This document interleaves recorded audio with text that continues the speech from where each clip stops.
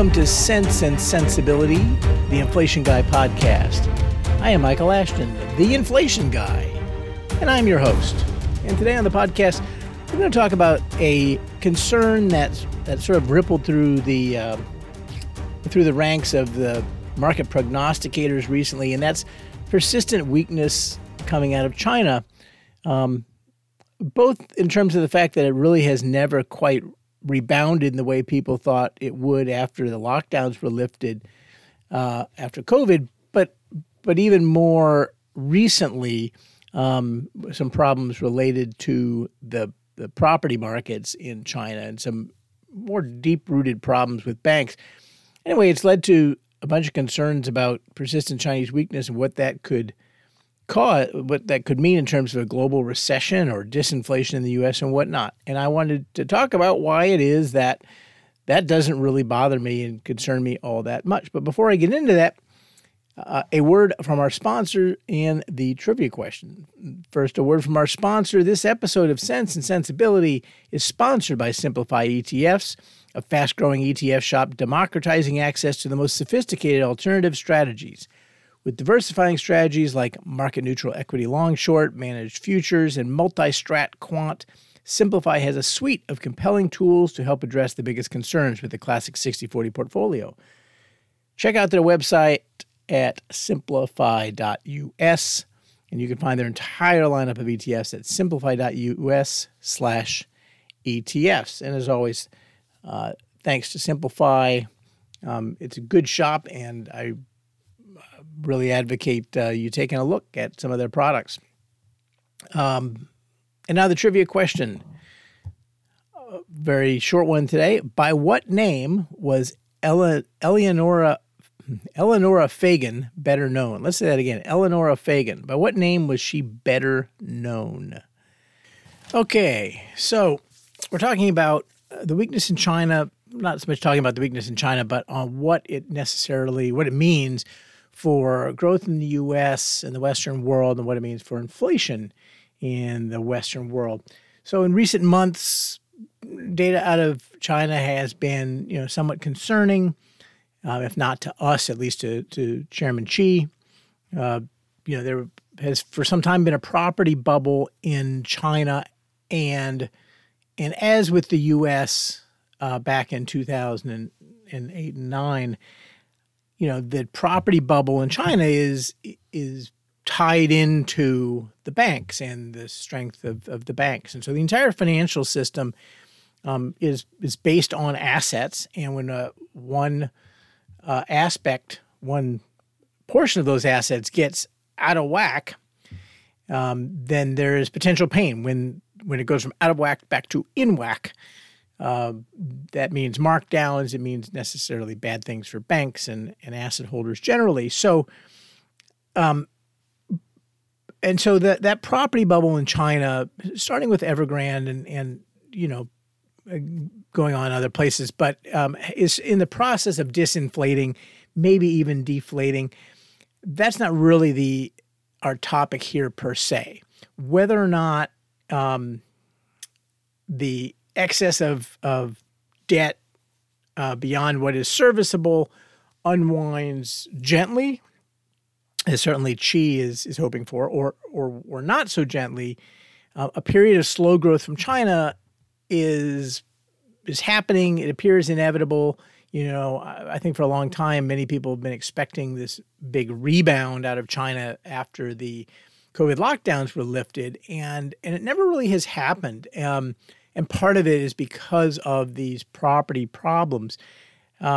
Recently, trade figures out of China showed some weakness, and that's partly because of the nearshoring, the new nearshoring trend, friendshoring trend from a lot of the Western countries. And so these things, combined with the big longer-term problem of Chinese demographics, means that at least in the near term, China is likely to undergo a period of slow growth. Now, whether or not this is a recession, keep in mind that a recession when it comes to China doesn't necessarily mean negative quarters of growth, although it may in this case. It means that you go from growing 6% a year to 1% a year, and that's a recession. But in this case, if you've got a property bubble that implodes, you could very realistically get a recession. Now, again, this is not a free market Western economy.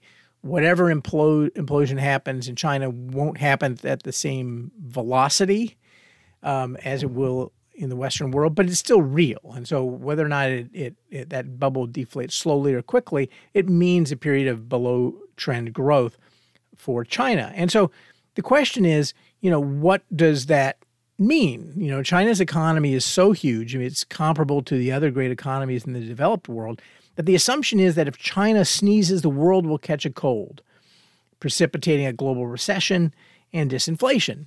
And that old phrase, if the U.S. sneezes, the world gets a cold, now can be said about several other economies that are of similar size. I want to provide, though, some perspective based on prior historical events that should illuminate a little bit what we can expect in the Western world as this process plays out in China. And it's not going to be the process of a recession in China causing global recession is not likely to play out that way. It is, although the economy is quite large in China, it's a very different type of economy than, say, the economy of the United States. And I'll give you, like I said, I'll give you a historical example and sort of show you why it is that this is true. But the bottom line is this, that there are producer economies and there are consumer economies. And there's some that are kind of balanced. But that's sort of the bottom line here, is that the U.S. has a consumer economy, China has a producer economy, and that means greatly disparate effects when China has a recession compared to when the United States or Europe or a consuming economy has a recession. And as an illustration of this point, I want to go back to a historical analog, if you will. There's no historical analog to China with the size that China is, but there's a general analog that I think is worth looking at, and that is the Asian contagion crisis of 1997, 1998. And again, it sort of helps to be old and experienced and have gone through these sorts of things. I know there are people listening right now who are thinking, oh, okay, I remember the Asian contagion, remind me. And there are other people who are like, don't really remember Asian contagion at all. I'll say that I am taking some of my recollection from the book I wrote a number of years ago called Maestro My Ass, which is sort of out of print. You can get it in a Kindle version now, but it's out of kind of regular print. But in the book, I kind of go through a number of different economic occurrences during the Greenspan Fed. And so I describe in here kind of what happened during the Asian contagion, because it wasn't really what we thought was going to happen. So the way that period unfolded is it started in August of 1987 when the Thai baht collapsed, and the baht is the Thai currency. And in the U.S., nobody paid any attention to that. We don't do a lot of commerce with Thailand, actually probably large from Thailand's perspective, but from the U.S. perspective, not so much. And it really barely registered. Shortly after that, the Korean won broke, and we do a lot more business with Korea. So many more people started to pay attention, but still it wasn't like in the general, outside of Wall Street, people weren't really paying attention. And then on October 23rd of 1997, the Hang Seng, which is the Hong Kong Stock Index, fell 14% intraday. Investors had started to be concerned that Hong Kong might release the peg to the U.S. dollar. At the time, the Hong Kong dollar was linked to the U.S. dollar. And that fear led the Hang Seng to drop dramatically. And it then rallied back 7%, then it plunged again. whereupon the Dow Jones in the U.S. dropped 550 something points, about 7%. That was the largest point loss at the time for the Dow, and even though it was only 7%, that was still an awfully big single-day move. But it was enough to get people's attention for sure. And that's when people started calling it the Asian contagion. But the Asian contagion was always more about contagion in markets and less about contagion amongst the economies. Although the Pacific Rim economies, were all had some reasonable level of integration, or not necessarily integration, but correlation, because they all had the same customers and they all had the same investors. And so when Thailand goes down and then there's pressure on Korea, that starts to cause pressure on all of the former Asian tigers. And so as one after another of those Asian tigers began to stumble, then the fear began to spread. And you started getting these predictions of a wave of deflation that was about to hit our shores. Now, those predictions were always kind of hyperventilated, but at the time they were believable. Because we were watching, real-time serious collapses in markets and economies overseas, but it never really hit us here in the U.S. And the reason why I think is very important to understand, because it's relevant here in the case of China. Now, in one way, Thailand and Asia in general was different then than it is now. It's still the case that the U.S. export sector, our global trade sector, external sector, is much smaller than with many other economies. At the time, back in 1997, total GDP was about $8.28 trillion, with exports being about a little bit below $1 trillion. So the export sector was about 12% of the economy. And so you could just sort of do some math and say, if our exports fell by a third, because, all of our export partners, all of our trade partners just drop by a third and just stop buying stuff, then that would mean a drop in our growth of 4%. Pretty serious recession. Okay. But again, that requires everybody to just stop buying from us. And moreover, not just stop buying from us, but continue selling to us, which is unlikely. If their economies are imploding, it's probably partly because they're not selling as much to us. And so, back then in the second quarter of 1997, imports were slightly above $1 trillion. So then, as now, we import more than we export. And so when you had, and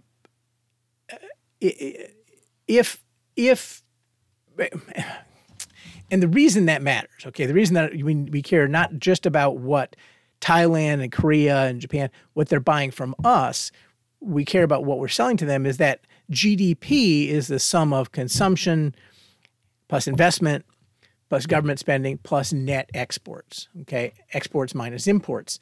And so you have to look at both sides of that equation. And if a foreign economy is collapsing, it's not only selling, buying less from us, which hurts us, but it's selling less to us. And so that net effect is what you really care about. And so when you consider that our net export sector was only 12% of the economy, you had to come up with some really bizarre occurrences, combinations of things to posit a serious impact, direct impact on the U.S. economy. Now, there could always be knock-on effects and things like that, but to actually get to the idea that the Asian contagion itself could directly impact the U.S., it was never going to be a big deal. But moreover, there's another part of this. And again, this is going to be relevant to China in just a second. And that is that weakness in the global economy, and especially in the producing economies, tends to reduce pressure on commodity prices because there's less competition for those commodities. And that has a net stimulative effect on consuming economies like the U.S. The U.S. is a net importer of economically sensitive commodities. This is less true now, but it was because we produce more energy than we used to. But by the time, of that $1 trillion or so in imports that we had in 1997, about $71 billion of that was petroleum and petroleum products, and another $134 billion was imports of industrial supplies and materials other than petroleum and products. So about 20% of our imports were important industrial commodities. And so what that means is that since we are net consumers of the product of the rest of the world, and especially its raw materials, then when countries that are not necessarily major trading partners of ours have economic troubles, it's actually stimulative to us because it reduces pressure on those commodities that we need to consume. So what actually happened then back in 1987, as everyone's calling for for us to enter a recession, is that the economy began to strengthen. 6 months in, well, actually in December of 97, we had this big blowout employment report. And it started sort of confusing people. But the economy kind of got stronger and stronger. And 6 months after the Hang Seng collapse, we were starting to suffer from shortages in the U.S. and worried about inflation. And the Fed was not tightening, as would normally be the case in sort of an economic a strong economic expansion with shortages, because they were concerned about the Asian contagion, which was going the opposite direction. It was making us stronger rather than weaker. Now, ultimately, this all led into the internet bubble. And so a lot of the overheating and that growth is sort of after the fact. We sort of look back and say, well, it was obviously the internet bubble. And to be sure, the irrational exuberance of the internet bubble was responsible for the blow off in markets to crazy highs and crazy multiples. Okay, the irrational exuberance in markets themselves, but the economy was strong not because of the internet, because at the time, although the internet was hugely important to markets, it wasn't as large an impact on our economy. The economy was strong partly because Asia and the producing nations had lots of troubles, which made commodities cheaper for us, which allowed us to grow faster than we otherwise would have. So let's bring it back to today.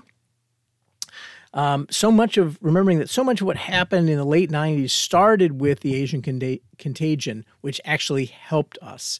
So what happens if China struggles further? Okay, so folks, that's a boon for the West. It's a boon for the consuming economies.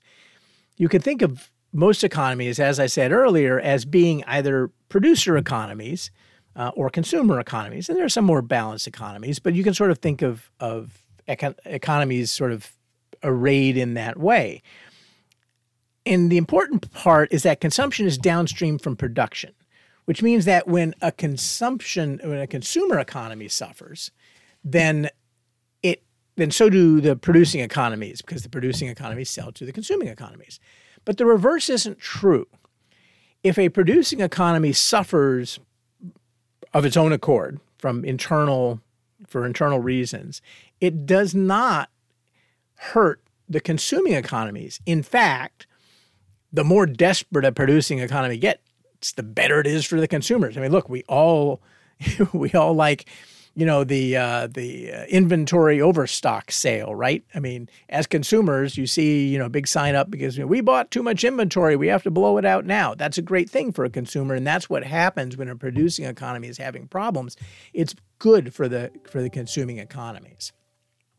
Now, that doesn't mean that oil prices necessarily will fall. It just means that for a given level of growth in the West, oil prices can be lower than they would be if producing economies were pulling on the same barrels of oil. I still think oil prices are going to rise from here because they're just too low for the level of current consumption. You don't need China to explode higher to put more pressure on oil. That's just happening, and that's going to continue to happen. But oil prices will be lower for a given level of Western growth than they would otherwise be because the producing countries are not, and in particular in this case China, are not growing as fast. Okay, so we compete for these commodities, and so when even though we sort of share economic growth back and forth, we buy Chinese goods and to some extent they buy our goods, but and so we're intermingled in that way, but we're competitors on the commodity side of things. And so to the extent that China, as a big consumer of commodities, is growing slower, it's actually a good thing for Western growth. Now, the fact that part of the weakness in China is because of China trade bespeaks something other than property, and that's that this trend towards nearshoring or friendshoring or whatever you want to call it, and bringing production that had been outsourced to China, bringing it back to whether it's to the U.S. or to Latin America or whatever, to the same hemisphere.